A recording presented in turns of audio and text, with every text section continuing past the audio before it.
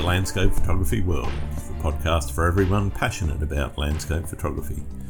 I'm Grant Swinburne. I'll be your host on this show, talking to landscape photographers about their motivations, likes and dislikes.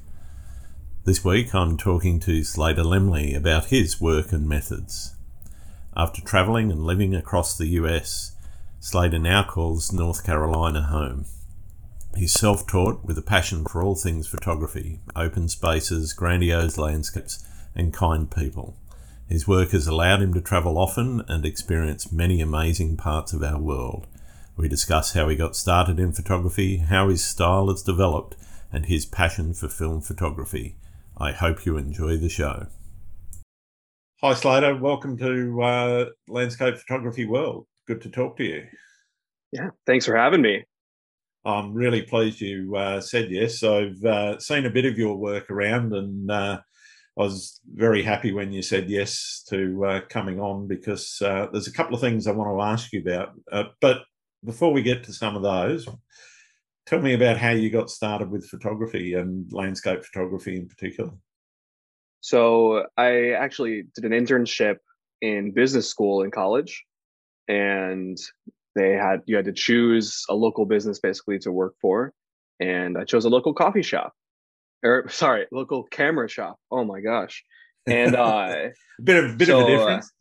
Yeah, I worked at a coffee shop at the same time, so get them confused. But so I did this internship, and all I thought it was going to be was learning the ins and outs of just being a small business. Mm-hmm. But I actually kind of fell in love with the process of photography and photo gear while I was working there. So this is when I started it, the Canon 80D was just released. So it was like the hottest item. And so actually, because it's like, oh, wow, this is the best camera right now.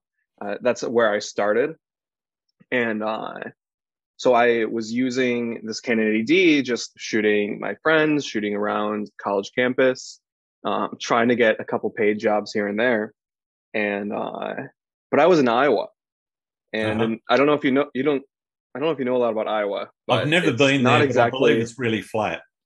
Yeah, it's not the worst place in the United States for landscape photos, but it's not up there in the high ranks of being a good place for location. It's not Colorado or Arizona, yeah, or Utah. Exactly.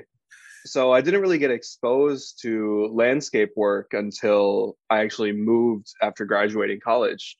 I moved to Michigan, and I don't know if you know about Michigan, but the fall color changes are incredible. And you have Lake Michigan on one side, and you have the Detroit River and Canada on the other side. So the whole state is just kind of a breeding ground for kind of good landscapes, but it's still not this grandiose spot. But then after a couple of years in Detroit, I moved to Colorado. And in Colorado, that's where I really dove into landscapes and nature from there. Sure. Okay, so what got you hooked, I guess, on that landscape? What is it about the landscape, and particularly the landscape, let's say, of Colorado that got you going? I think the part that really caught my eye initially was living in Colorado. The people you meet and the people you know are already taking photos of kind of the best spots around the state. Mm-hmm. And you see those photos and you're like, I wonder what that would look like if I took that photo instead of their perspective. Yep. And so you travel to the same places because, I mean, at this point, every amazing spot is known. No one's discovering new. Yeah, you've really locations. Got to go very backcountry if you're. If and I'm not much of a hiker. Yeah. I'll do short hikes definitely to get to spots, but I don't want to do 60 miles to discover something new. And so I was seeing all of my other friends' photos and thinking, man, if I were there, I think I could do it better. And I know that sounds kind of like being a jerk about it, but they weren't professionals and they were getting these amazing photos. So I was like, oh man, I've been doing this for a while. How good of a photo could I take? And so I would travel to these spots and I would see just looking, not through my lens, not through Mm-hmm. anything, just looking at the landscape and think, well, this is incredible.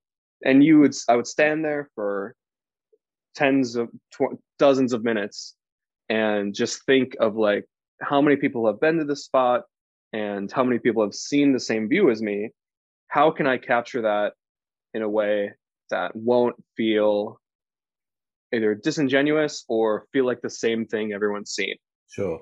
Uh, so I would, without really, I'm not much with going off trail, especially in the U.S. We have a lot of rules and guidelines in our parks here, and to not like trailblaze through like off the marked path, basically. And so within those limitations of the trail, I try to find some type of new perspective on the photo, whether that be finding reflections that might not be normally made. So like finding a random puddle that could serve as a reflection point, or even just like waiting during different times of day than you'd normally see a specific spot. Like maybe a spot is really, really famous for sunrise. Let's see what that looks like for sunset. Yeah. And or even just midday. Maybe the harsh lighting will turn out well with that. And so with that, those thoughts of like, can I take a better photo? I was experimenting with more kind of diverse options for each spot. And I think coming out with photos that I was really proud of. Yeah, excellent. Okay. So how would you describe your style? What do you have a style, or do you that you particularly aim for, or not? So I've definitely changed over the years. When I was living in Colorado, when I first moved out there, I was like, let's take the crispest, like sharpest photo possible. Let's try to use the best gear. I'll go pay for a rental if I really want a specific lens to shoot a scene. And now I don't follow those rules at all. I think as I've moved toward film photography over the last 3 years, the concept of sharpness has kind of moved toward the concept of having a good feel. And by feel, I kind of mean just like an evenness to the photo where like you feel kind of more in the spot than like, wow, that flower is really in focus, or like you can really see those mountain peaks. If I zoom in, I can see like how the pixels are perfect and everything. Sure.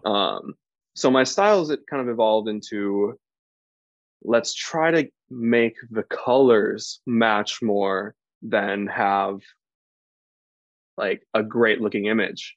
Like maybe I'll change up the perspective so I can have the colors fit themselves better, because film kind of you can treat film better that way by having an even exposure and having similar colors. Yep. But yeah, so I think I search for a lot of pastel colors because they work well together, even if they aren't in the same kind of color family, or in the like in typically working parts of the color wheel. Whereas like when I was doing really crisp digital photography, I was like, okay, I need the colors to like fit perfectly on the spectrum. If the color's here on the wheel, I need the other color to be here. Yeah, and like I would never move outside of that. Yeah. And that's where people got the orange and teal situation from. Yeah. And you can take probably the top 1,000 Instagram posts from 2015, and you'd find that almost every single one of them had that color relationship. Yeah. And I don't want to be very influenced by cinema, etc. Of the time. Yeah. And in the art world, that's not a bad thing to want to fit, because those colors work for a reason. Yeah. But finding the new relationships between colors that might not typically be known to work with each other has been like a real driving force in what I look for in photos now. Cool. So why film? This is one of the things that I want to explore with you. So I mean, I started with film way back when film was all you could do, Yeah. simply because I had no choice. And somebody gave me a camera, but so for a you know young man, I guess in relationship to myself, I'm well into my 50s, but for a young bloke that's out there trying to take photography, why film? What is it about film that A lot of people draws you to it? will tell you that film forces them to slow down. It makes them consider each shot more effectively because if you're shooting medium format, you might have 12 shots per roll. Yep. And you're like, wow, each shot is $3. It's got to count. Or if you're developing and scanning or paying people to do that, plus the cost of film, it's like, oh my gosh, if I mess this shot up, I'm out $2, and I don't want to do that. So I think the process of slowing it down was really good for me, because definitely in the landscape world, I was like, if I take 100 photos today, 3 or 4 of them are probably going to be good. And now with film, it's like, okay, if I really dedicate myself to this, hopefully every shot on this roll is good. And then because there's that added cost, you aren't maybe taking the photos that might be good. You're taking the ones where you're like, I love how this looks and I want to capture it. Got it. So you're not weeding through like hundreds and thousands of photos. When I first started and I was using that 80D, I was taking 1,200 photos on a hike. Wow. And just ridiculous amounts of photos. And it's like, were any of them good? No, maybe 1, maybe 2. Yeah. But at the time, it's like spray and pray. Hopefully something good will come out of this. And now that I've definitely developed a skill, slowing down has been really good for me. But I think the other part of film that really draws me is having full control over the entire process, including printing. So you buy the specific film that you want to use. You have to source a film camera, which is not the easiest thing to do nowadays, especially if you're looking into the pro level gear. Now, like 5 years ago, a regular Canon AE1, like kind of a workhorse camera, you can get them for $60, $50. Yep. Now I'm seeing people sell Canon AE1s for $350, $400 just 5 years later. Probably the retail back in 1980 or 85 exactly. or whatever it was when it was out. And that difference is even bigger in the medium format and large format world. You see people like a Pentax 67, even last year was $600. Wow. And this year they're $1,300. Yeah. And so it's like you have to go through the process of actually sourcing the physical unit to take the photo with now. It's not like you can just go on Amazon or go on B&H and just be like, I want the Nikon Z6. But so that part, like finding the film that you like, looking at different people's photos with that film, finding a camera, and then you can start taking photos. And then you'll take the photos, and now you're like, okay, do I develop this myself or do I pay someone to do it? And at the beginning, you're like, I'm just going to pay someone to do it. I have no skill in developing. Yep. So but then as time goes, well, yeah. But as time goes on, you're like, man, I'm spending $5 to get this developed and $9 to get it scanned every time, if not more. And it's like, man, if I really want to dedicate myself to this, I need to learn how to do this myself. Sure. And so up until recently, I was still paying for development, maybe from better developers than like a typical lab. I have a friend, Emily Swift, who runs her own film lab. Yep. I've sent stuff to her before, and she has done amazing color grading on my work. But now that I'm fully into film photography, I want more control. I want to be able to push my film myself, like look at my notes that I have taken and be like, okay, I want to push it half a step just because I might have underexposed a little bit. Yep. And when you're using a service to develop your film, not a lot of them are willing to do those extra things. Yeah. Because they're doing big batches with other people's Yeah. film. They don't have the time to play with it and exactly do a special for you. Yeah. And so all those things made me start trying to develop on my own. I'm still not great at it. And I think it'll just come with time, as the rest of photography kind of did for me. Now, I never had any official training on any subject of photography. So it's kind of just been trial and error my whole life. Yeah. And then with scanning, you're opening up this world of like what scanner programs and what scanners are going to do the best for me. And then you can edit. And there's a big debate as if you should edit film, and I'll edit it. If depending upon the scanner you use, you'll get different results, different colors, and even with different programs on the same scanner. Yeah. So I have no shame in the fact saying that, like, I will color grade my film. Right. Because the point of the film is not to get the specific colors that develop it. It's the point of it is to just do photography, and it just happens to be on film. Yeah. That makes sense. Yeah, no, that makes perfect sense. Makes perfect sense. So all of that together is kind of why I like shooting film. You have full control over each step. Like, you might find better results from a camera from 1960 than a camera from 2010. And just all of those together just made me fall in love with that as a medium a lot more than digital photography. Plus, with digital, I feel like if I'm not keeping up with the latest gear, I'm falling behind. Wow. Whereas with film, it feels more of an art form. So it's like my skill affects the outcome a lot more than with digital. Yeah, right. So yeah. That's interesting. I guess, you know, it sounds like you're trying to be artistic with your photography. I guess, is that working for you, or are you struggling with that, or is it just something that you find comes naturally?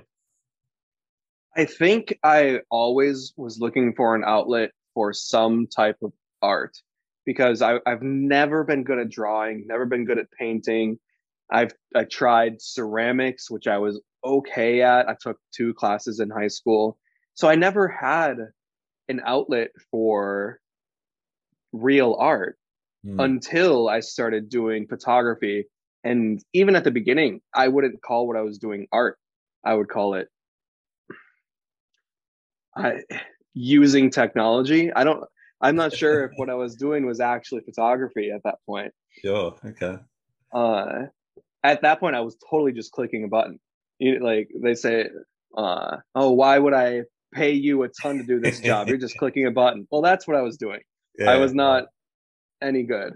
And so now with film and kind of dedicating things to be more artistic, it's become this great outlet for me because I never had anything like that. And I'll never be good at drawing, but I think I'm good at photography.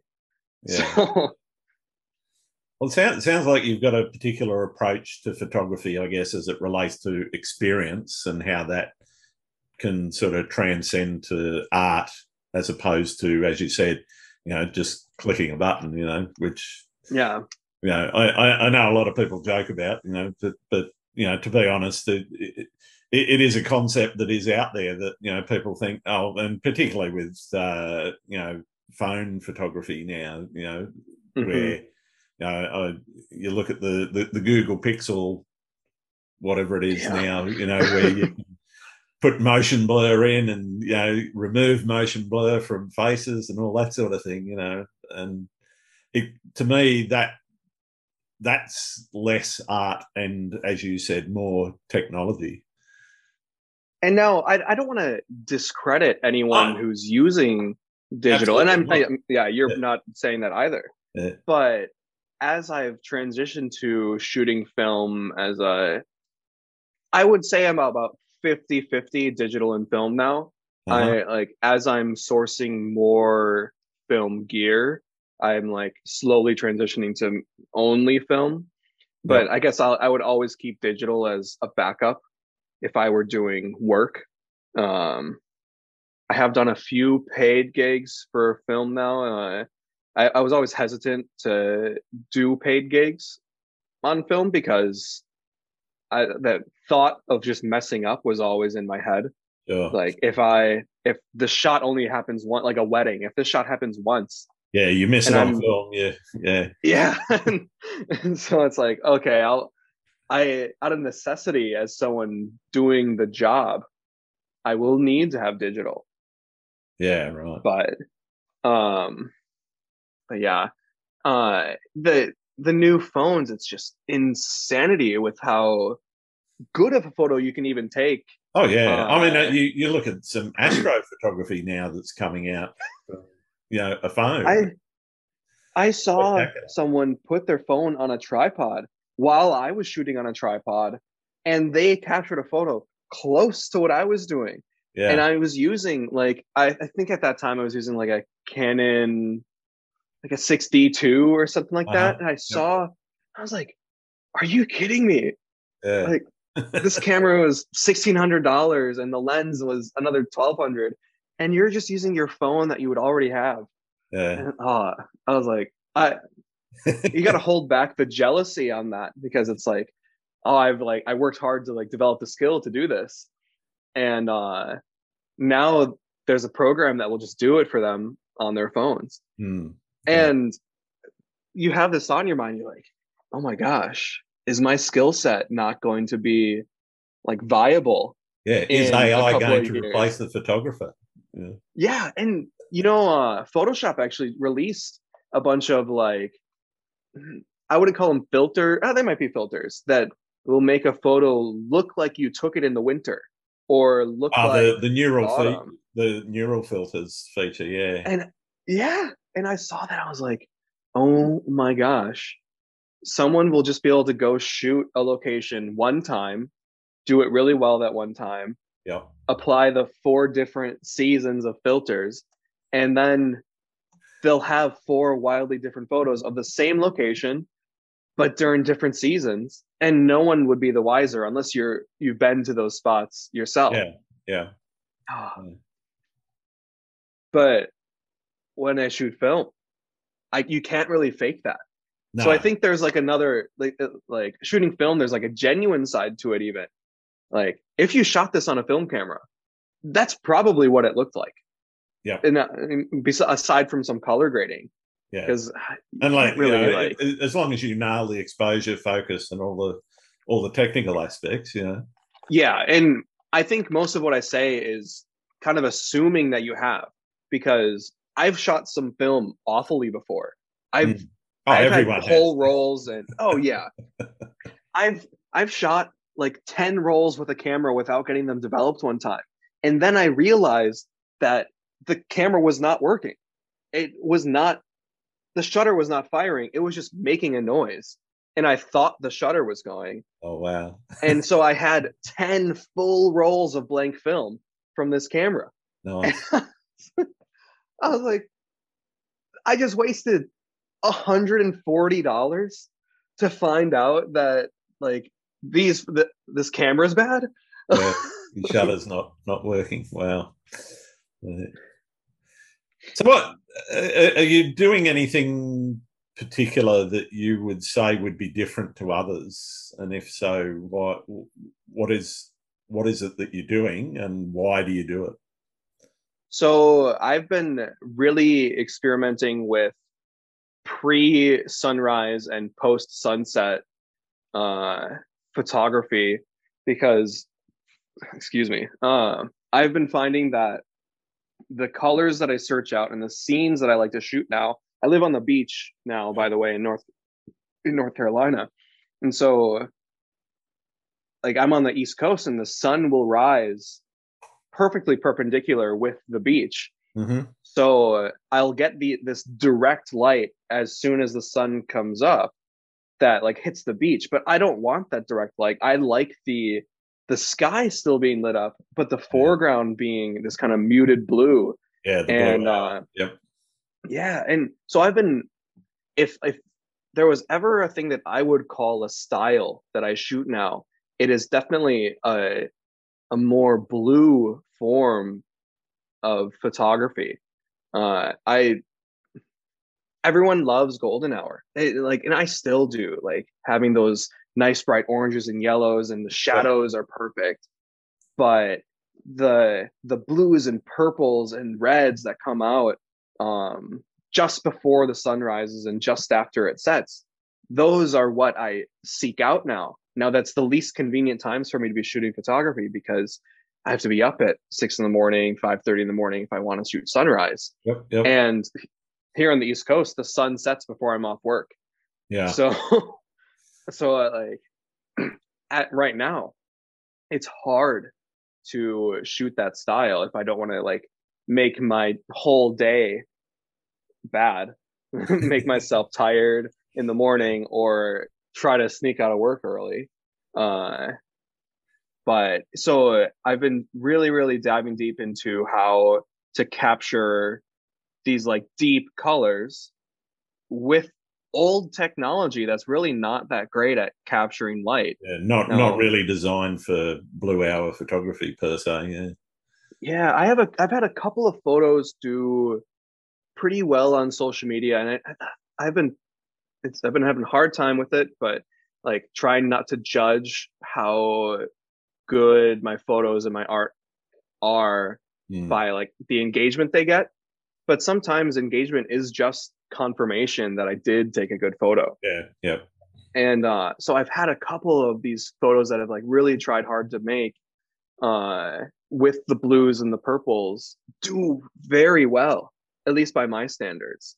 And if there was any like confirmation that I was doing the right thing in my style, and that's like something that I want to keep doing, was that engagement. Mm.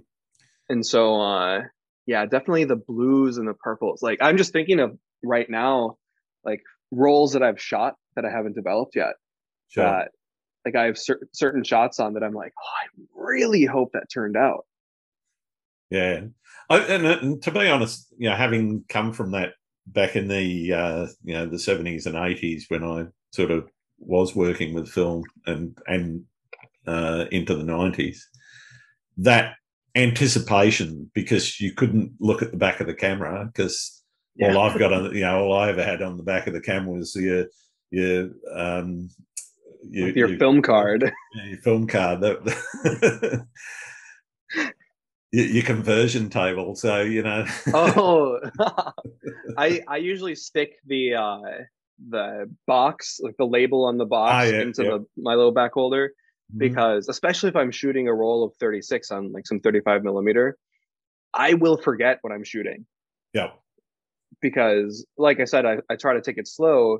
Sometimes a roll will take me multiple days, maybe even a week of shooting. Yep. Yep. And now I've started shooting more medium format, so that's changed a little bit. Sure. I shot a roll on a 6x9 camera, and I was like, oh wait, 6 shots and I'm done. And I was a little disappointed in that one. I thought I had a few more to go. Yeah. Well, I remember when 36 shot 35 mil came out, where you could actually get 36 shots on a single roll, and that was amazing because yes, you could shoot for weeks without Yeah. developing it. And I actually have a half frame camera, so I Okay. can turn the 36 into 72. Nice. And with modern scanners, it's like the photo will be good enough for social media or a small print. So it's like, oh wow, 72 exposures Yeah. per roll. This is maybe starting to become back in my budget again. Yeah, it does make a difference. So have you experimented even further? You know, you hear about people developing their film in coffee and soup and all Film kinds of soup. other unusual liquids. I've done. I've I have a couple friends who will soup film for people, Uh-huh. and I had them do Dawn dish soap and lemon juice. I think it was Okay. citrus juice, Yep. and I didn't like it. I was not the Not for biggest you. fan because I was like, oh man, some of these shots might have been really good if I would have just done Just left it. normal developing. Yeah. And I've actually shot some of the there's like oh gosh, it's like joke film. It's just different styles of Yeah.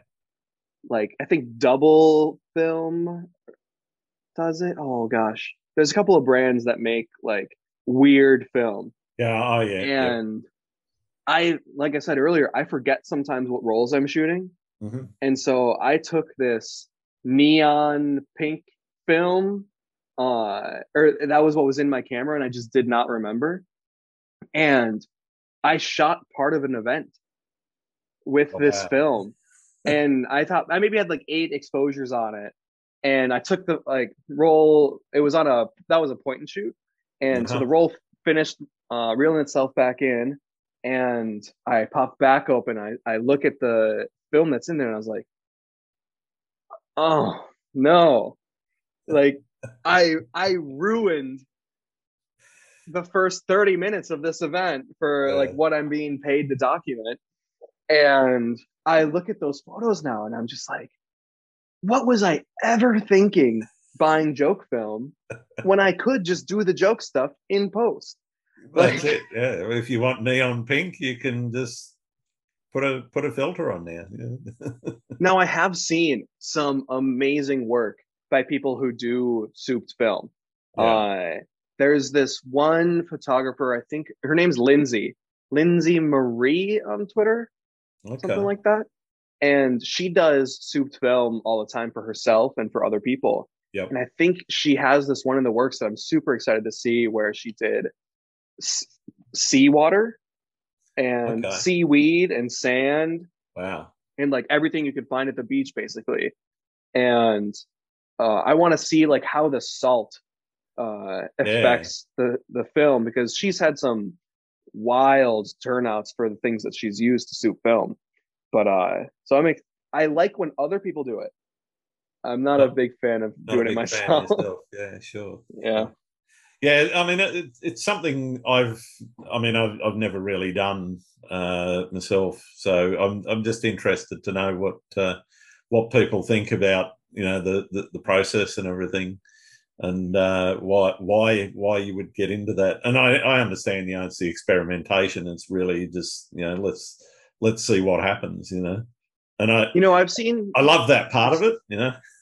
yeah, and it you could almost call that more of an art form than maybe like I let me I'll take a step back. I will never say that any type of photography is not art, Yep. but when you are taking it a step further in kind of making it your own, it kind of becomes more of an art Hmm. because you're adding your own personal touch to it. And so I've seen some incredible results by people using like the joke film I was talking about, where they did like a portrait session Oh in wow. studio. So they had a really controlled environment with Yeah. actual studio lights and the like they could use shorter exposures because they had these real bright scenes. And so you're not seeing the effects of the joke as much because there's more normal like just light hitting the film, like white light that will kind of drown out a little bit of the joke and bring out like a good amount of just normal photo. And with the joke added, some of them is like it looks like not a spider web, but maybe like have you seen like bubble suds Yeah. Yeah. like across? I've seen some portraits done on like a joke film that had kind of like a sudsy look. And the way it turned out is like the subject's eyes were like perfectly between some of the suds on some of the shots, and like maybe just their mouth was seen through the joke part, and it's like, wow, this looks like someone could have just done this as a painting idea, let Yeah. alone use this all, like, for all intents and purposes, joke film. And so I see people making incredible stuff. I just don't think I'm there yet. Yeah, fair enough. I mean, that sort of stuff is always going to be fairly unique. Do you find the images you're making are distinctive or unique? Distinctive being recognizable, I guess, in a genre versus being one of a kind in the world. I think up until maybe a year and a half ago, my photos could have been taken by anyone who had like a direct skill set in photography, and anyone who would have traveled to the locations I was going to. And I think that's a hard thing, especially for landscape photographers, because if someone just as skilled as you goes to the same place, they'll probably be able to get the same photo. It's like tough to think that way. What was the original question that you I had guess asked? do you find the images you're making, are you trying to make them Oh, distinctive or trying to make them unique? so yeah, up until that point, I was not trying to be super unique. I was just trying to take the best photo possible. Mm-hmm. And now I think, and it depends on what I'm shooting, because I'll still shoot product photos for businesses. I'll still Yep. do events and stuff. And it's hard to have like a real style Yeah. in that type of photography. And Now, the with customer's always going to want what they want. Yeah. exactly, yeah, a lot of times, and I live in a really small town out here. I think for a total number of year-round residents here on the Outer Banks is about 30,000 people.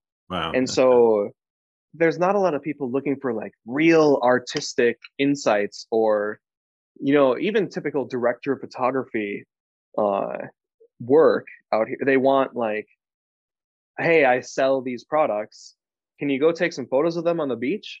And that's all like they're really Yeah. thinking.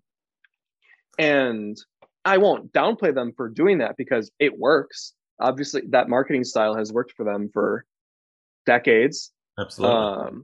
And so you can't knock the fact that things work.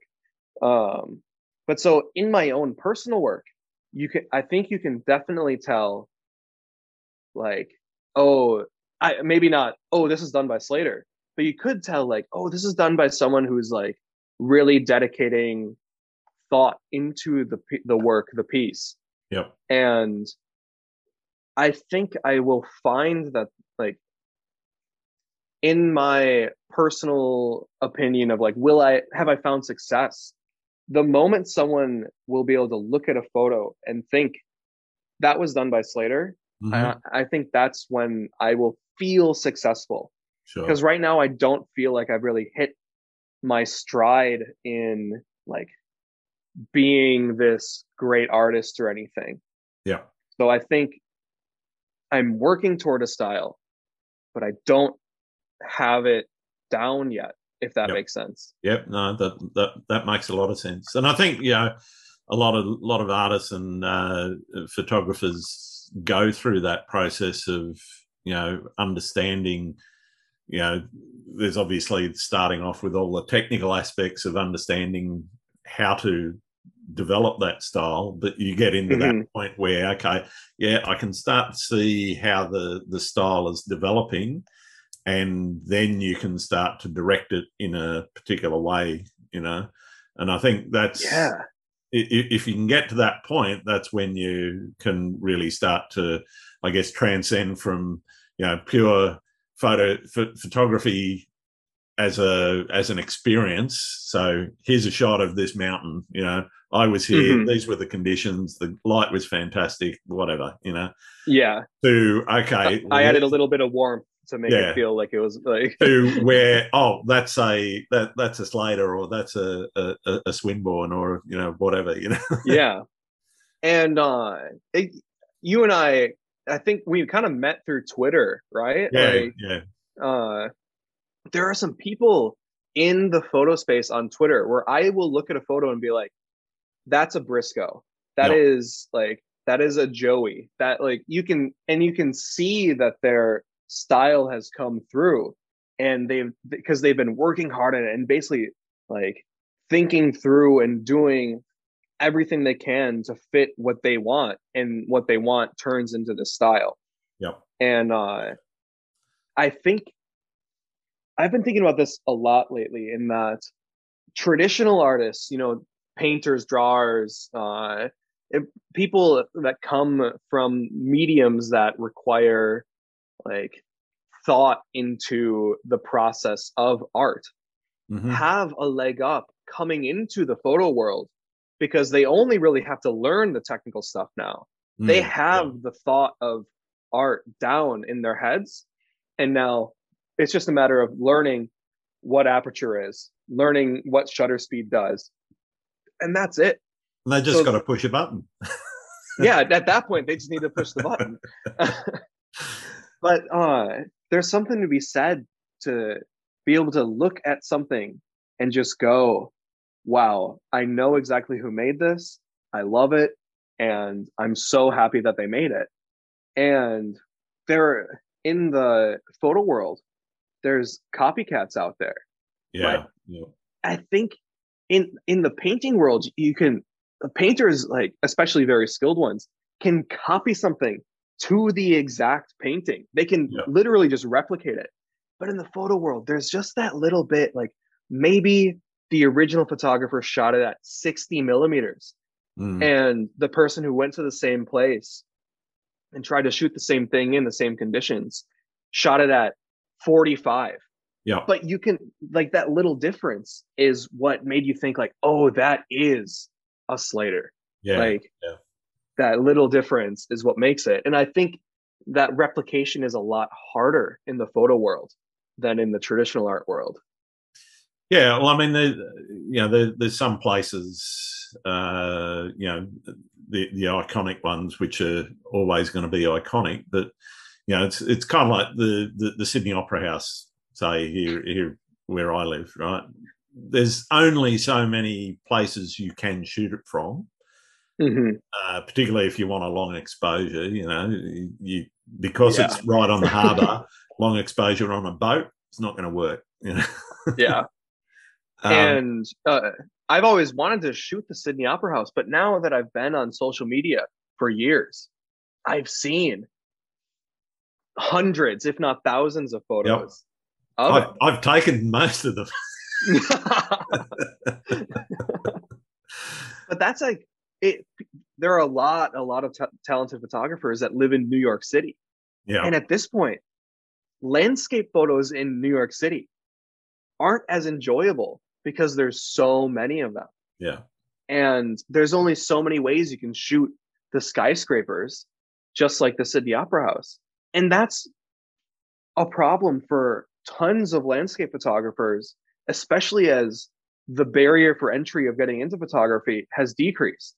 That said, Because though, I think it has another effect for those that are really creative, and that is that it stretches your creative thinking around. Okay, this shot has been done, hundreds of thousands or even millions of times, mm-hmm, and to varying levels of skill. But the really good ones, there's only a few, and that's where you go, okay, well, I'm not going to, let's say it is the Sydney Opera House. I'm not going to do that traditional. I want the whole thing with a nice sunrise or whatever behind it.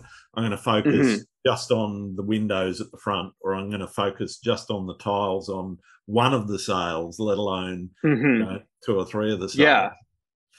And the Opera House is definitely its own unique thing, because it is such a recognizable building or structure just in general, that people without any knowledge of Australia at all might be able to look at a photo of it and be like, oh, it's a Sydney Opera House. Yeah.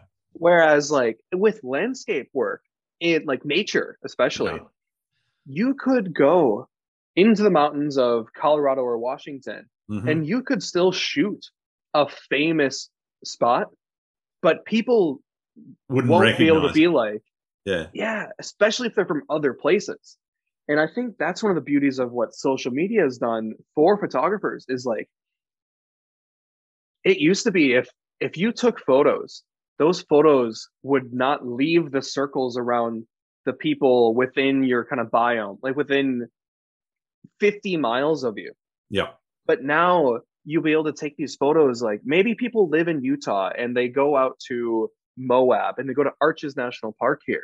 Yep. And if you're from Moab, if Arches is no longer this like magical thing to you because you see it all the time. But there could be someone from Chicago who's grown up in the city their whole life that sees that image of the nature and is like, this is inspiring to me. Yeah. I need to go see that Yeah. because I've never seen anything like this before. And I think that is the beauty of when you shoot nature and shoot landscapes as a photographer, you can still reach people who haven't experienced these things. And like, especially being a photographer that specializes in going to, I would say I still specialize in going to famous spots and shooting a really good photo there. Like, it's fun to see people that are like, where is this? I need to go there. Yeah. Like, I will book a plane ticket today just to see this. Yeah. Yeah. And I think like being a photographer is almost like a service to other people to let them know there is immense beauty almost anywhere you go. You Absolutely. kind Yeah. of just like have to find it. And if you dedicate yourself to finding it like we do, you can capture it and share it with other people. Yeah. I think that though can be a bit of a double-edged sword, and that's one of the other things that I wanted to touch on. Particularly with social media, is the impact that can have on the environment. I've spoken to quite a few other landscape photographers, and some of their experiences finding these once pristine places, trampled to death, and I remember hearing somebody that I forget exactly where it was, but it was somewhere in the US, and it might have been Canada. But they came across one of these lovely places, and whoever it was that had been there in the past had decided, oh, I'm not taking my tent with me. I'll just leave it, And so there was like a whole tent. Yeah, you're right. Like it's tough. I will say this. When I go into locations that are not kind of like mega famous, in Colorado, there's probably 10 spots that are just like everyone goes to these spots to shoot. Yep. They're so known about. They're usually in national parks. So they're like, there is a bare level of protection there, but there's still so much foot traffic. There's not a lot you can do. Yeah. Yeah. Aside from the park, like the park rangers are there to stop really bad things from happening. People like climbing up trees, breaking branches, things like that. Like that doesn't happen as much because there's an aspect of people that are around whose job Yep. it is to stop that. But you're right. Like if you do go into the backcountry in Colorado and you take a photo and you tag the exact spot, or if people ask what the spot is and you tell them, it's suddenly, oh wow, that's a really cool photo spot. They do exactly what I did. And they're like, I bet I could take a good photo Yeah, there I could do too. that. Yeah. And now they're searching for that spot in the backcountry, and places that used to see 1,000 feet over the course of a month are now seeing tens of, if not hundreds of thousands of feet. And so the trails are getting trampled down more. People are going off trail. People are bringing trash and their waste, basically. And these places where, oh, wow, I'm so lucky to have seen this. It's so pristine. You'll go back the next year and it's gone. It's not the same. Yeah. Yeah. And there's a couple. So the responsibility is on us to, I think it's on Instagram, it's like tag responsibly. Yep. ape, like something something, and that is, it may be cheesy, but it's like very important for what we do. Now, I've never been to Australia, but I've been all over the world, and I'm familiar with how different countries have better people than America in terms of like respect for the environment and respect for other people. Uh, do you find that a problem in Australia like we do in America? Because that it is a huge issue here. It can be, yeah. In some places, it it depends a lot on how close it is to a big city. You know, some of the more remote places that are either going to cost you a fair amount of time or a fair amount of money to get to are Mm-hmm. still, you know, pretty, you know, in pretty good condition. But, you know, let's say Ayers Rock. Now, that can cost you quite a bit of time to get to and quite a bit of money if you're flying in there or, you know, Mm-hmm. catching a bus or whatever. But, you know, um, one of the other aspects of that particularly is that it's culturally significant to the Aborigines and in Mm-hmm. that area. And, you know, they've recently stopped people from climbing on it. There was, I forget when, but, you know, probably in the 30s or 40s, somebody that went along and bolted in these pegs and put a chain up so that you could actually climb to the top of the rock. Mm-hmm. Perfectly natural, as it's flat all around it. So I want to go and stand on top of it and see the view from the top. So Yeah. without thinking about the cultural significance, people, you know, over many decades were trampling up this beside this chain, and that's created its own little groove that was never there and probably wouldn't have been there through natural erosion or anything, you know. So you Mm-hmm. see some of those places. That said, the management of the area around Uluru, as they call it now, or Ayers Rock, has changed significantly in the last 20 years. And that land management, you know, the Aboriginals have a real say in how the land is managed. They're in Mm-hmm. charge of actually running some of the businesses there around the accommodation, etc. And they've established a way that you can experience it without you know, culturally damaging it, you know, and Mm-hmm. B, physically damaging, you know. And I think, you know, so as people become more aware of it, yes, heavily trafficked a place like that. But then there are other places which you can get to, you know, let's say, you know, southwestern Tasmania, right? Mm-hmm. There's very few roads in there. There's very few, you know, people take the time to actually hike through that, you know, wilderness. And there are, you know, there are valleys in there which I'm pretty sure probably haven't seen more than, you know, a dozen people in the last 50 years, you know, Mm-hmm. which, you know, they may or may not be particularly photogenic. I don't know, because anyone who's taken a camera in there probably not tagging exactly where it is. You know? Yeah.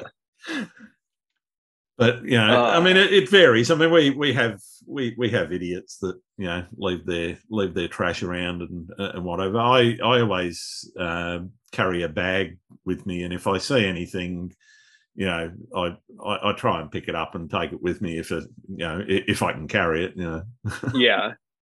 I wish I could say that uh, we were like more similar in those aspects, because here in America, we one a lot of places don't take the input or advice from the native people of the lands, and so land that was sacred to them uh, will become, even today, national parks, and be a source of just like kind of turmoil in their lives, because like this is their land, this is where their ancestors were, and we're converting it into a tourist attraction.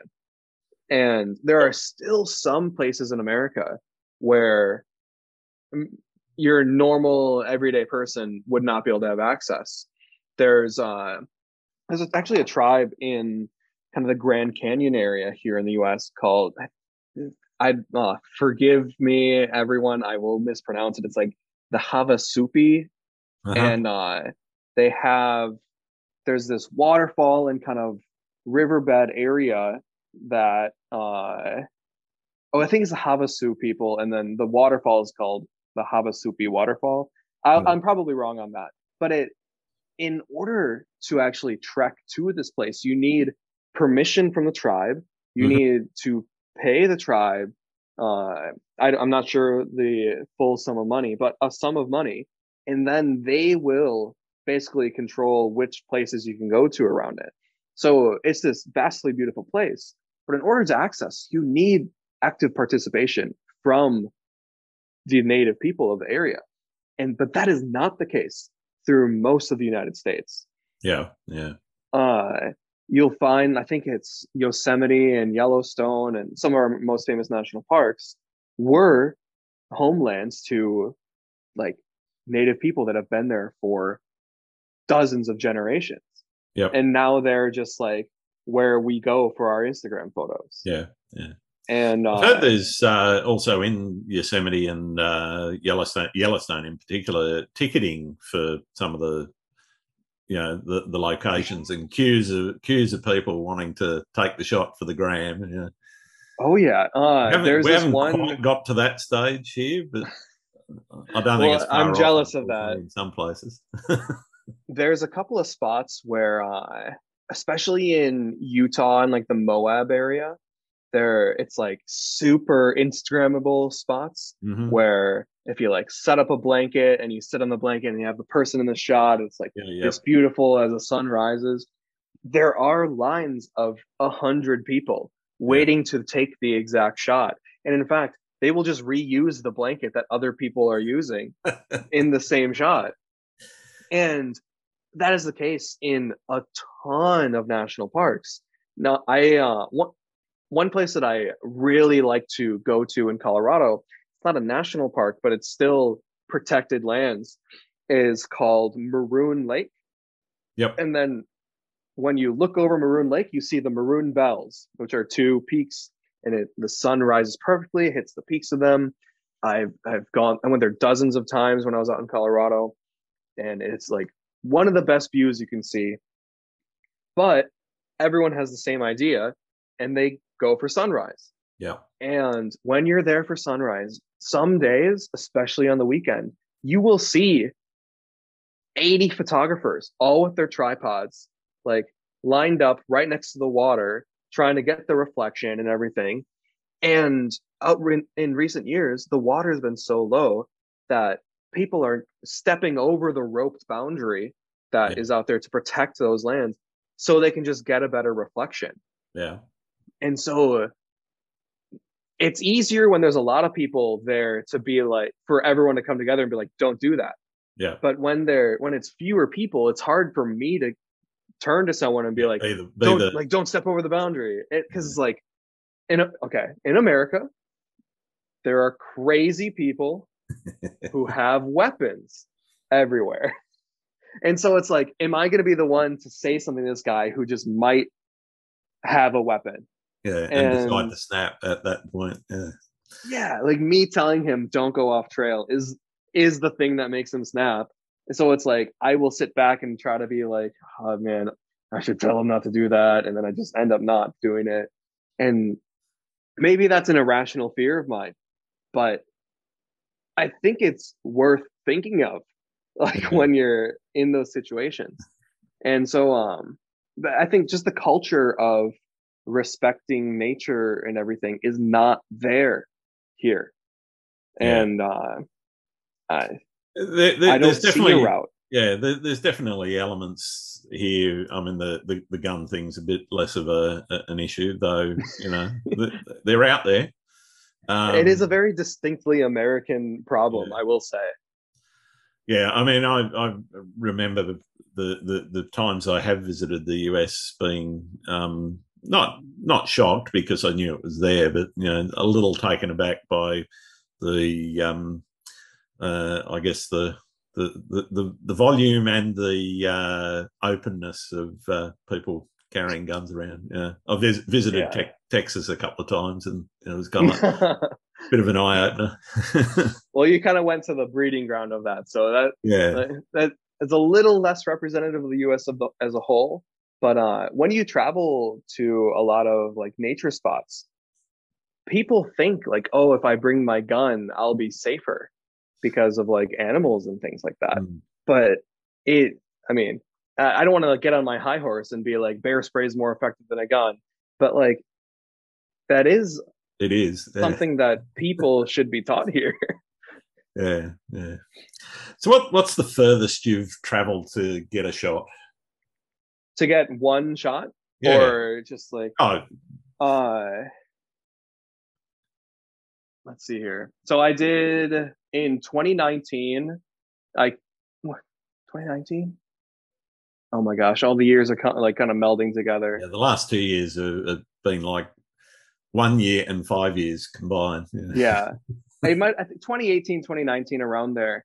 I quit my last like corporate job until now. And I went on what was basically like a 35-day road trip to Acadia National Park in Maine. Mm-hmm. And because I had this idea, like I wanted to be the first person in the US to see the sunrise on just one day. Sure.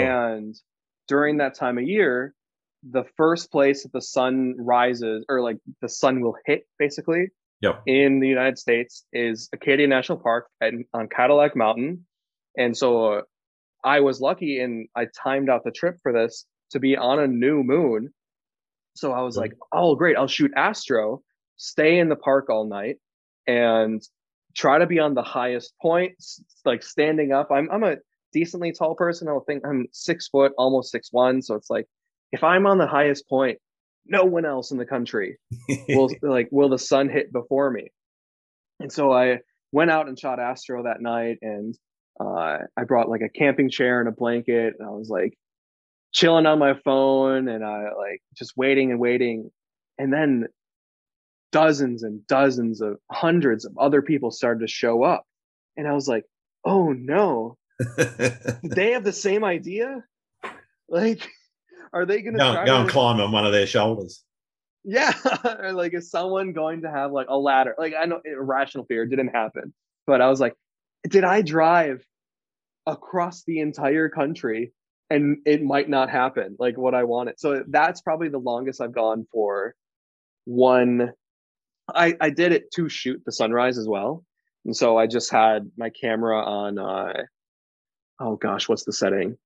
It just keeps repeating, taking a Oh yeah, photo, yeah. like so I had my camera set up to do that so I could just immerse myself in the experience of the sunrise. And then sun rose, people started clapping, and I was like, wow, this is like one of the best experiences of my life.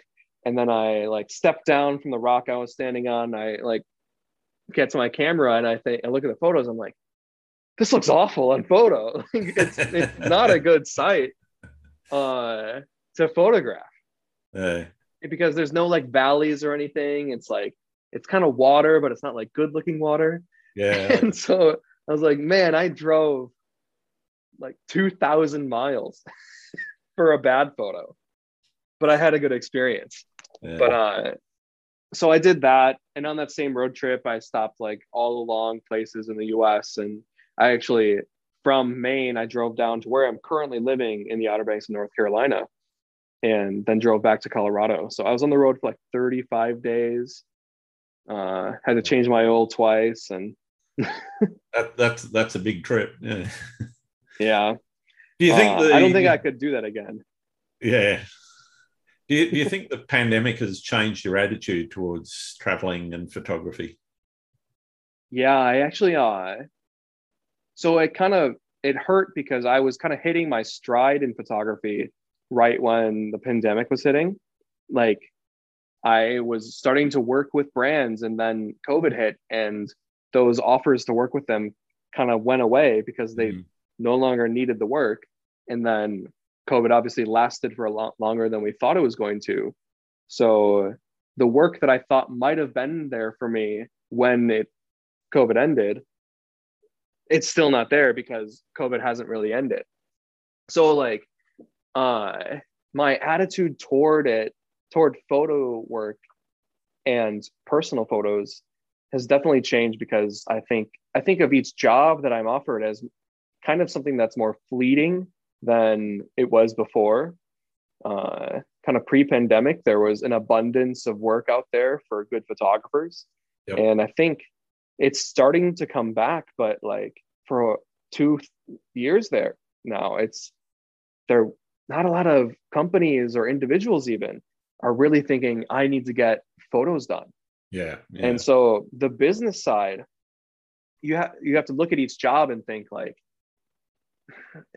not compromise, but you're almost willing to take less than you used to just to have the opportunity to still do it for work.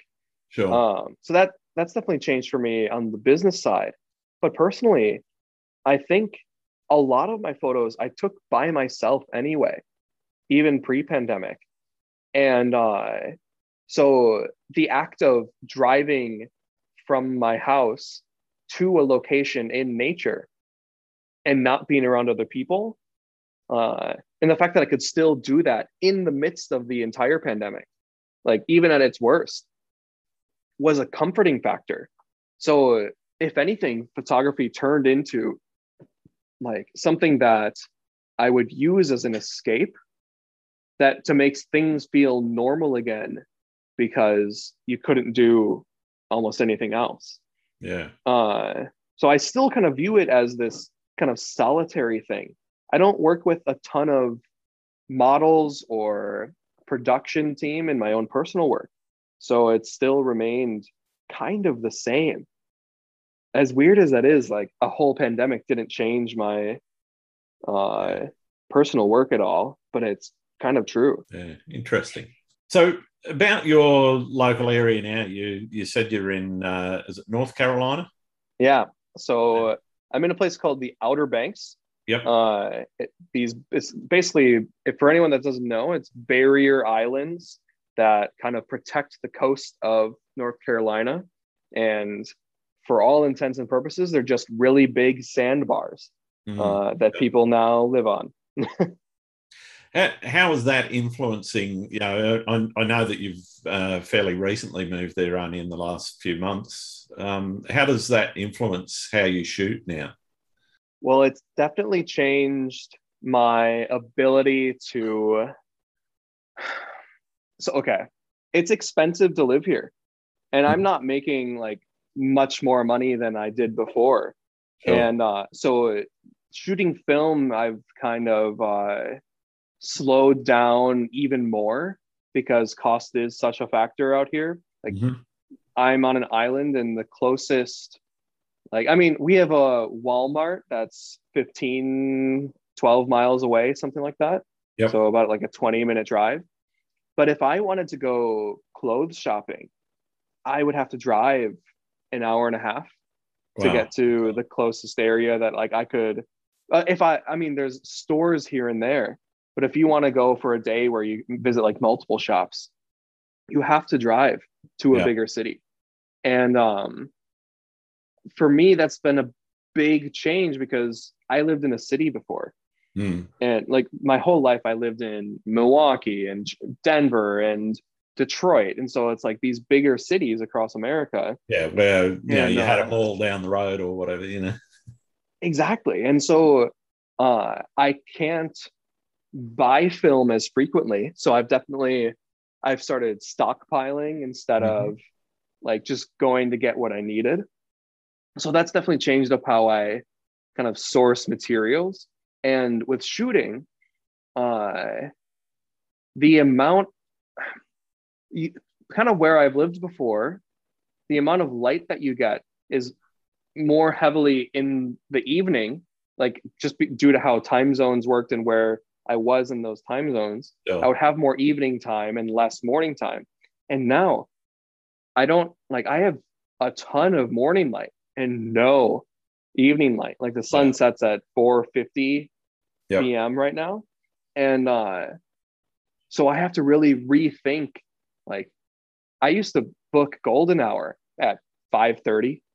Yeah. And now it's like golden hour starts at 3:30, 3:45. And I'm just like, gosh, now I need to work around people's like lives, because Yeah. usually people are free in the evenings to do stuff. So now if I'm needing to work with anyone on a shoot, I need to work around these like actual schedules and pay them more than I would have, because they have to leave their normal jobs. Yep. Yep. Like if I'm hiring people to help out.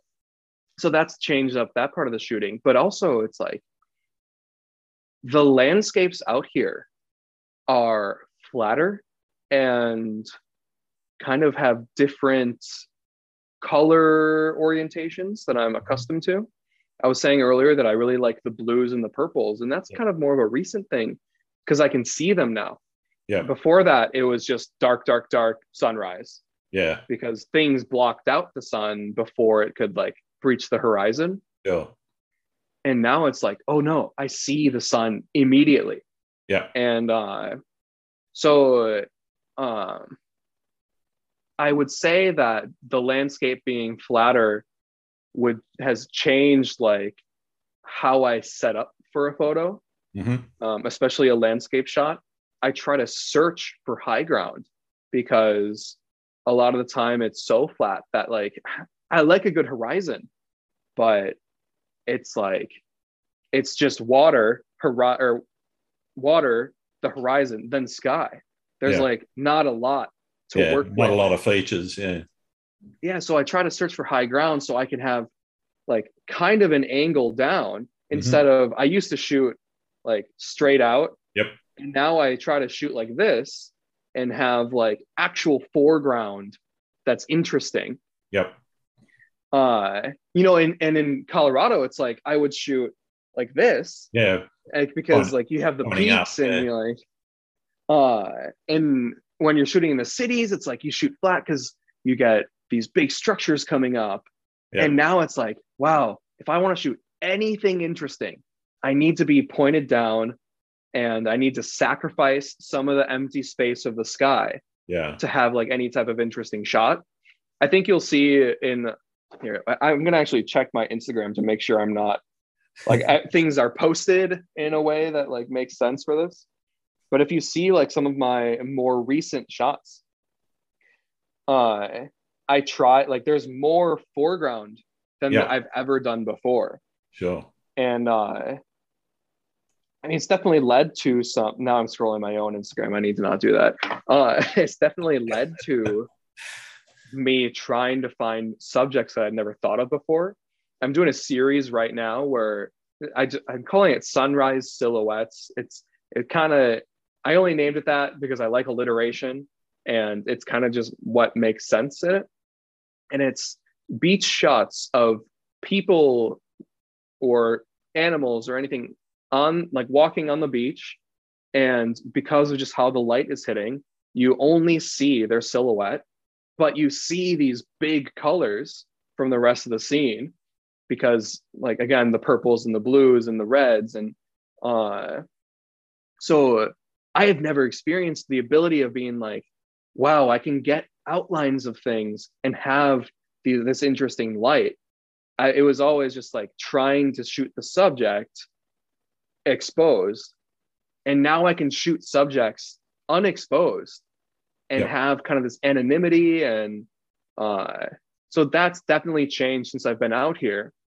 Now, I would not say it's rural here, but there are a lot of people, like it's North Carolina, it's kind of the South. There are a lot of people that don't take too kindly to having their photo taken. And this is a little different from like cities. People in the cities just ignore you usually, like if you're out there with a camera. But if you're out on the beach with a camera, people are like, "Did you take my picture?"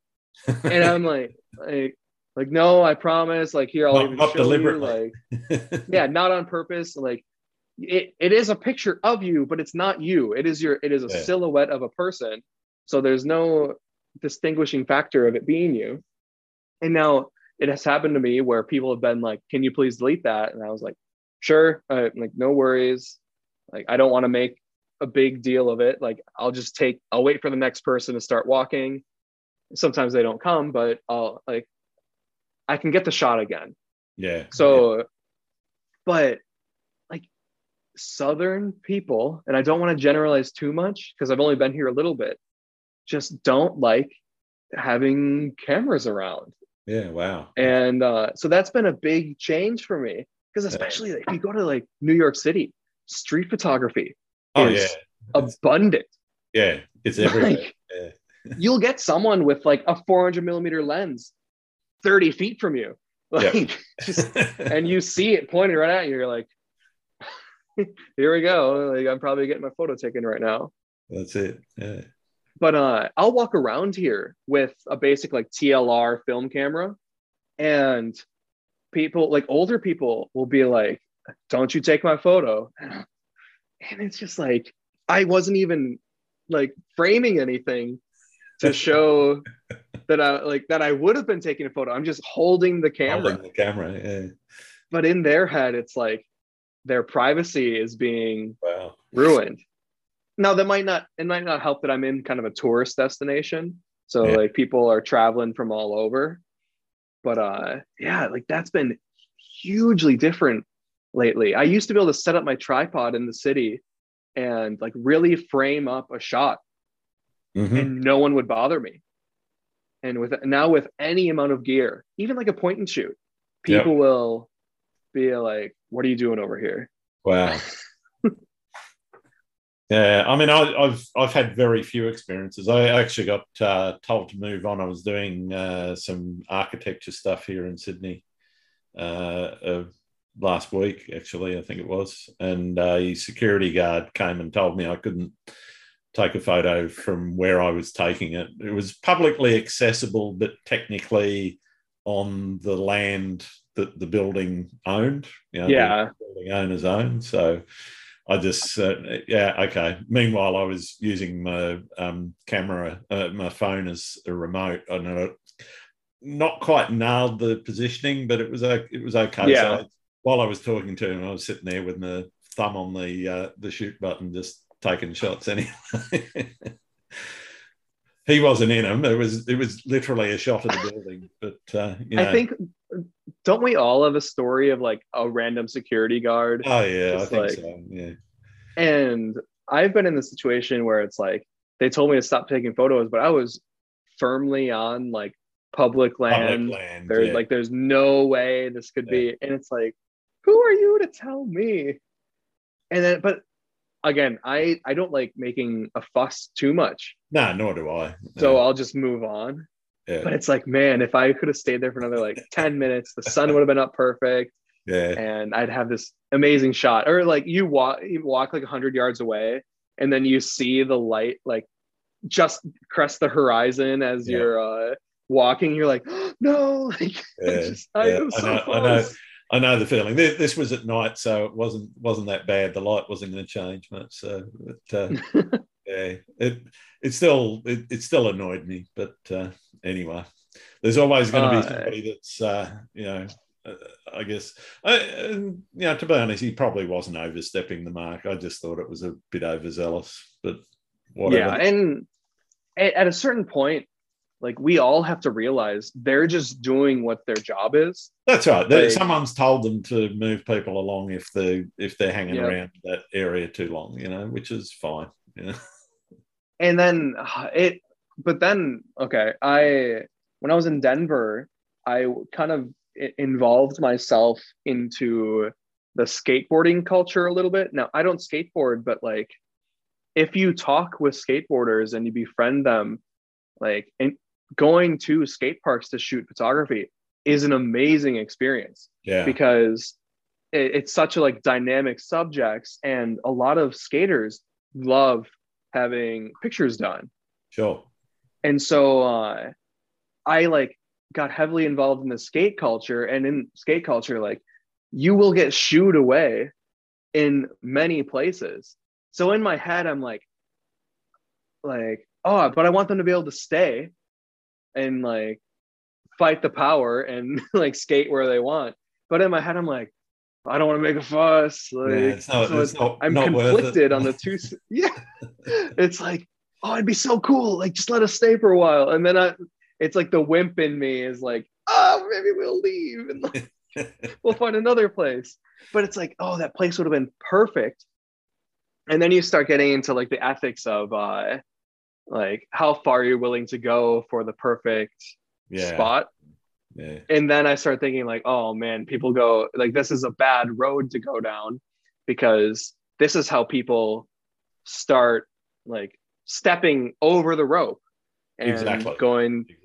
And so it's like, I would not call myself like a rule breaker or like a really rule follower, but like I always try to think like, what is that line where if I cross it, I'm starting to become what I dislike. Yeah, you don't want to be that person, you know. Yeah. Yeah. And then and the thing is that I think also the more you know, a photographer or, you know, a number of photographers, you know, do stand their ground and start, you know, arguments and, you know, maybe even escalating the situation where they shouldn't, you know, then that actually doesn't help the photographic community, because, you know, photographers in general get a reputation in that person or those people's minds that, you know, they're out to cause trouble, you know, when mostly all they want to do is take a nice shot, you know. And I will say there is a certain genre of photography where technically what they're doing is frowned upon by the law. Yeah. However, they are doing their absolute best to leave zero trace of themselves being there. And I'm more talking like urban exploration. Yeah, I know. Drift, I know the sort of thing you're talking about. Yeah. Yeah. Drift, who's a buddy of mine, he like climbs skyscrapers and like dangles his feet off of it, which shows his Vans. And it's like, that's technically not legal, but it is damn cool. And it is like a form of art that it might be bending the rules or breaking the rules, but like that is like a level of worth it. And because of how he does it, it's not like he's up there tagging graffiti on famous points or breaking things or. And so I think if you have that level of, I will make sure there is no trace of me ever being here, then you can start determining like, can I bend this rule? Yeah. And I'm not at a point where I'm fully like my steps don't leave any mark. And like, because I usually bring a tripod, and like when you use a tripod, sometimes it digs in because your gear is heavy. It's like, that's not leaving no trace. And so my own work is not at that level of like the willingness to start bending the rules on it. But when I see other people's work where they're like finding abandoned places that you're probably not supposed to be at, I still view that as amazing work. And I think necessary work, because it's documenting these places that we would never see. Yeah. Or they're taking the city from an angle that you're not normally going to see, like some of the drift stuff. I mean, I'm kind of torn with some of that stuff personally, only because, you know, I mean, some of what he does, I think operates fairly safely, because he's, you know, he's had some military training which helps him assess risk and, you know, do things that other people probably wouldn't normally be able to do safely. And it's unfortunately the influence that can have on people that aren't as experienced, don't understand some of the risk assessments which, you know, he might be making, and go and try and do some of these things. You know, it's kind of like some of those shots you see where, you know, and some faked, some not faked, where, you know, there's people holding their girlfriend over a precipice, you know, you know, and you kind of go, that's just taking it one step too far. And for me, it's not so much the act that they're doing that bugs me. It's the influence that can have on people that don't assess the risk and then end up fallen off a building or falling off a cliff because they haven't done that risk assessment. They don't understand what's involved, and they're not taking safety precautions. I think that's why it's important for people who do create work like that to not show the how-to. Exactly. And I think Tripp does a good job. He does not show like, here's how I got in and here's how I climbed this. He's like, final result. That is all you get to see. And that's how it is for a lot of those like abandoned building exploration people. However, sometimes you'll see a TikTok like, we hopped a fence right here. We climbed to the second floor, and here's the Marauders map of how to get there. Exactly. And so I think that's the line. Like that is the line crossed. And in like artists themselves are known to be risk takers and rule breakers just throughout all of world history. And I think that shouldn't stop because of maybe certain risk, as long as the right people who are most adept are the ones taking the risk. And so when it comes to drift, like I think that work that he creates is important because it's good for his mental health. It is therapeutic to him and just personally. Plus, it is an incredible thing for us to look at. So I think it's important, but I like you said, at the moment people start imitating it, it might become an issue. And that's where the common sense of the people has to come in and be like, well, I'm not an artist. I'm not the one taking the risk. Like, I'll just enjoy this. And so I think you can't put too much pressure on the people that are doing it to be like discouraging people from also trying it, because maybe they will see the same benefit of it. But that may be right. As I say, it's just a personal thing where I go, I look at it and I guess for it's me, the father in me coming out. I wouldn't like to see my children replicating that. For me, when I like the line that I see is we know like base jumping, like parachutes, and I have in Colorado, I became friends with some people who do that, and they are also photographers, and they will jump while holding like they're harnessed in like a camera to their chest, and they'll jump, take their parachute, and then try to turn themselves to get a shot that no one's gotten before. But they'll show the whole process, and I'm just like, man, they're not telling people like, oh, they have 1,000 jumps like already before they started taking photos doing it. And so it's like they're documenting it as this like incredible thing, this super fun thing, and it looks easy because they're so skilled, they're experienced. They've been good. and then that opens up the ethics of like, oh, should people be parachuting here? Should like, is that danger worth the shot, basically? And so I think they are the extreme of that, and their stuff scared. Like that's my level of like, I don't like that because I get scared. Like that's my level of scare, where I'm more concerned than anything. And so like there is definitely a line, and if you're right in saying it's kind of like a personal line of where we each put that level of risk as being beneficial because of the art, and like detrimental because of the danger. And you'll never catch me doing that. Nor my. It's not my sort of thing as well. I mean, I don't mind heights and whatever, but I'm not about to climb a radio mast on top of a skyscraper.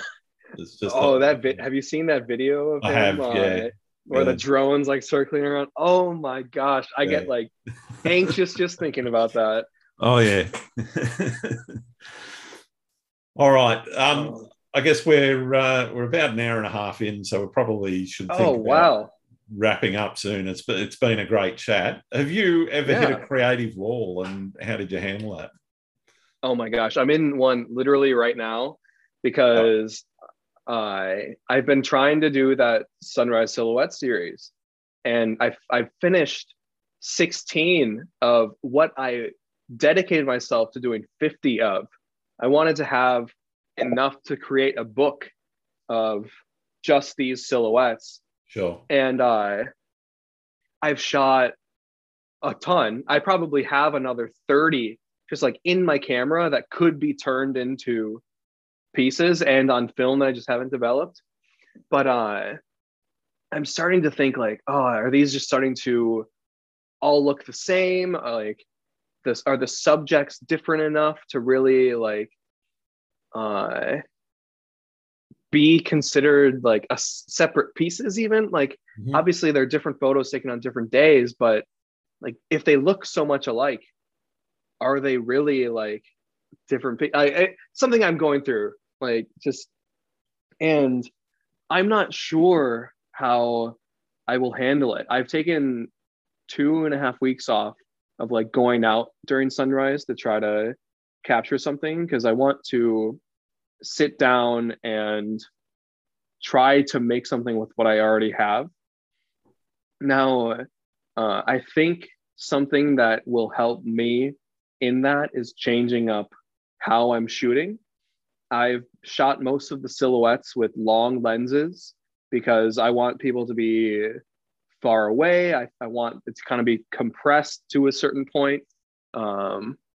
And when you're shooting with the longer lens during sunrise, like there's a greater concentration of the colors Yep. among the entire photo. Whereas if you shoot wide, you get the darkest, like it almost black during Yeah, yeah. sunrise. Like in the clouds could be lit up real bright, but I don't want that. At least in the ones I shot, I did not want that huge spectrum. I wanted it compressed to Got it. almost like a 3 color gradient Yep. instead of this like giant thing.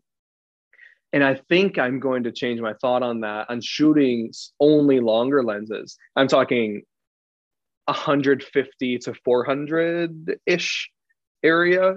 Um, and maybe try to shoot stuff at 80 or even wider. I don't think I'm ready to go full into like 16 millimeter Yep. or anything like that. Uh, but like maybe if the later pieces just include more of the spectrum and are just a little wider. I shoot most of them vertically because I'm dumb, because I'm shooting stuff for so like it kind of sucks to shoot it like to say you're shooting it for social media, but I'm shooting it to share with other people. Sure. And uh it's led me to avoid a landscape style while Yep. I'm doing these because I've shot a couple landscape styles and I thought, wow, this is a really great solo photo, but it doesn't fit the series because it like because it is wider, the subject, the silhouette, does not take as much space in the shot. Sure. And Sure. so, or at least horizontal space. Yep. And so like that's been severely limiting in terms of like what I can capture because sometimes the scene is just better landscape than it is Got portrait. And so I think maybe just what I will try to do is reevaluate the limitations I've set for myself it. Mm-hmm. so I could continue doing the series that I'm really interested in doing, but not feel like I'm constricted in it. So it's definitely something I'm working on. And before this, I never understood when photographers were saying that they were stuck on something. I Yep. never like I had never experienced that. Which like thank God. Like because I never knew how bad it could be. I Yeah. would see people tweet out like, "Oh, I'm just not feeling my art lately," and I was like, "What are you talking about? Art's great. Like, why? Like, why would you ever not feel it?" And now it's like, oh my gosh, when you actually try to sit down and like do one thing for a while, it starts to become a burden, and you just need to, I need to find a way to make it not burdensome. Yeah, need to break out. Yeah. So yeah, I mean, some people do it by taking a break. Some people, go and shoot something different, or take a break from project X and do, maybe even start another project. I've done that a few times, and I've got a couple of unfinished projects which I want to get back into, but just never found the motivation to get back into. Do you ever just look at those older photos and be like, wow, that was really cool. Yeah. Why did I stop that? And then you Yeah. start thinking more on it. You're like, oh no, that's why I stopped. Yeah, definitely. So are there any photographers out there that you think I should be talking to? So I'll give you a couple in the film world, and then maybe one or two kind of in the digital space. Sure. If we're looking into the digital space specifically, I think that, oh gosh, what is their at? Oh, everyone I know in the photo world outside of like my personal friends are from social media. So I need to remember what they're here. I will find their ads. Oh. Yeah. In the film world, there's his name's Sam on Twitter. His at is Knife Maker Guy. He used to make knives. He is big into, like, most of what he shoots is film, and he does infrared photography as well as one of his main kind of facets. And he's from Indiana, and he lives in South Carolina now. Okay. So, and he does a lot of like rural street. I would say, like, if that does that is it a style? I think it is. Yeah, I think I get what you mean. Yeah, sort of like your small town. Yeah. Some people I call really it like banal. That. Yeah, the lonely service station, or the lonely shop store that's beside a dusty road or whatever. Definitely. And then, oh gosh, I don't know if he's actually filmed. I should have. Well, Sean Murphy is another photographer who I think has a style that I look at and I think like, oh, I wish I shot stuff like that. But it's just not my like forte. Yeah. Like I wouldn't be good at it. So those two, you probably know Daniel Stagner. Yeah, he's on my list. Yeah. Yeah, big landscape photographer guy. Yep. Let's see here. I've been hanging around a lot of portrait photographers. So like my knowledge of the landscape world is not as strong anymore. Do you know Eamon? Eamon? I don't think I do. He's been doing a lot of 35 millimeter film from around like the American West and kind of certain parts of Europe as well. So he makes some incredible stuff. And then also in the film world is his name is Nate Sanchez. On Twitter, I think it's just at Sanch. Yep. And he's been doing some nighttime long exposure film work that's just like really impressed me lately. So yeah, those are some people that they might not be like famous people or anything, but I draw like inspiration from them. Right. I'm not Darren, about just famous people, so yeah. At Darren Films or Darren's Film or something like that is another film person who he's also from the Midwest. So kind of, his name's at Dixon_bots.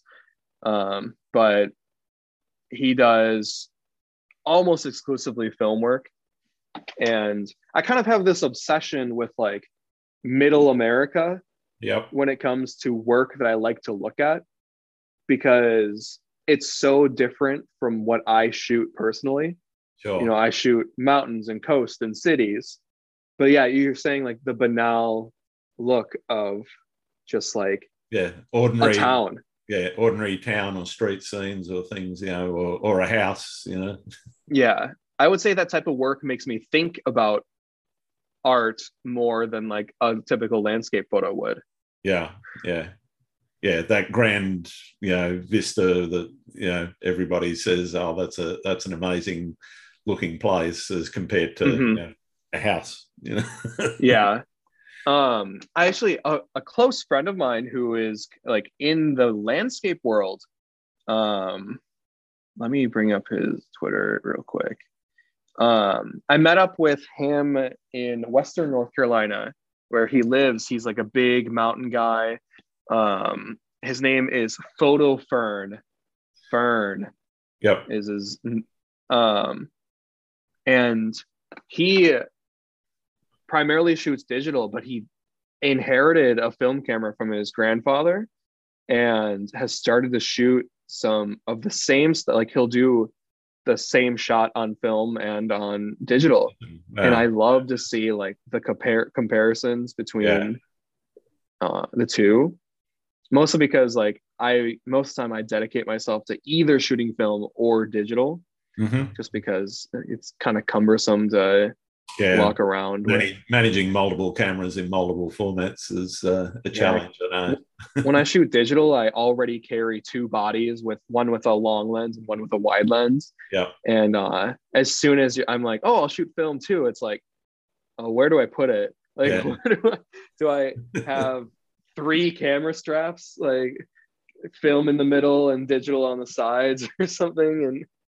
And plus film cameras are just like enormously heavy sometimes, so it's like particularly the medium format. I've been I rented a couple of different medium formats from, there's this local photographer, old guy, like he is retired but he doesn't want to sell any of his stuff, so I'm like, well, can I rent it from you? And he's like, well, how much? I was like, I'll give you $50 for the weekend to rent this. And so I took out like his Pentax 67. He had like a Mamiya RZ 67.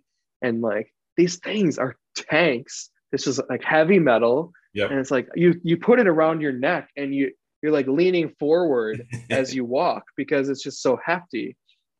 And he has this like wooden grip on his Pentax. And it's like, in order to shoot the camera, you're like this. Wow. And it's like, I'm not a small guy. And I feel like this camera is just huge. And like you're holding it up to your eye, looking through the viewfinder, and your arms are getting tired. And you can like feel the camera start to drift down. And it's like, holy cow, people used to use these as like their main camera. Yeah. And meanwhile, a mirrorless camera nowadays, it's like, oh yeah, this weighs half a pound, and the lens is actually 4 times its weight. Exactly. Yeah. All right. Well, I've got one last, and probably for most of the listeners, the most important question. Do you like pineapple on pizza? I love pineapple on pizza. I think it is a great addition to a pizza, especially if there's Canadian bacon on it. I think it's underrated. And I think people who don't like it need to stick to the kids menu. It's good to find somebody with a firm opinion on it. Yeah. I don't like to waver on my pineapple on pizza opinion. I got to stick in confidence with it because otherwise people will make fun of me. Well, it has been absolutely wonderful chatting to you, Slater. I've really enjoyed catching up with you, and it's been amazing, hearing about some of your journey and so forth. Where can people find your stuff? So I'm at Slater Lemley on every social media. Don't go to my website because I haven't updated it in a year. So if you find my website at all, it's not representative of what I'm currently doing. So Twitter and Instagram are probably the best spots. Fair enough. All right. Well, thanks very much, mate. Yeah, thank you so much for having me. I really appreciate it. And I hope that I've been listening to a couple of episodes of recent, and I hope this kind of keeps going for you and it becomes a big thing for you. Or if you don't want it to be a big thing, that's fine. But I think it's a kind of a great concept too, to interview people who might not be like famous photographers, because there's good insight into kind of what they shoot and why they shoot. Yeah, well, for me, I just have a fascination, and it helps me in my own creative thinking as well. But I have a fascination for hearing about how people do what they do and why they do what they do in particular. Mm-hmm.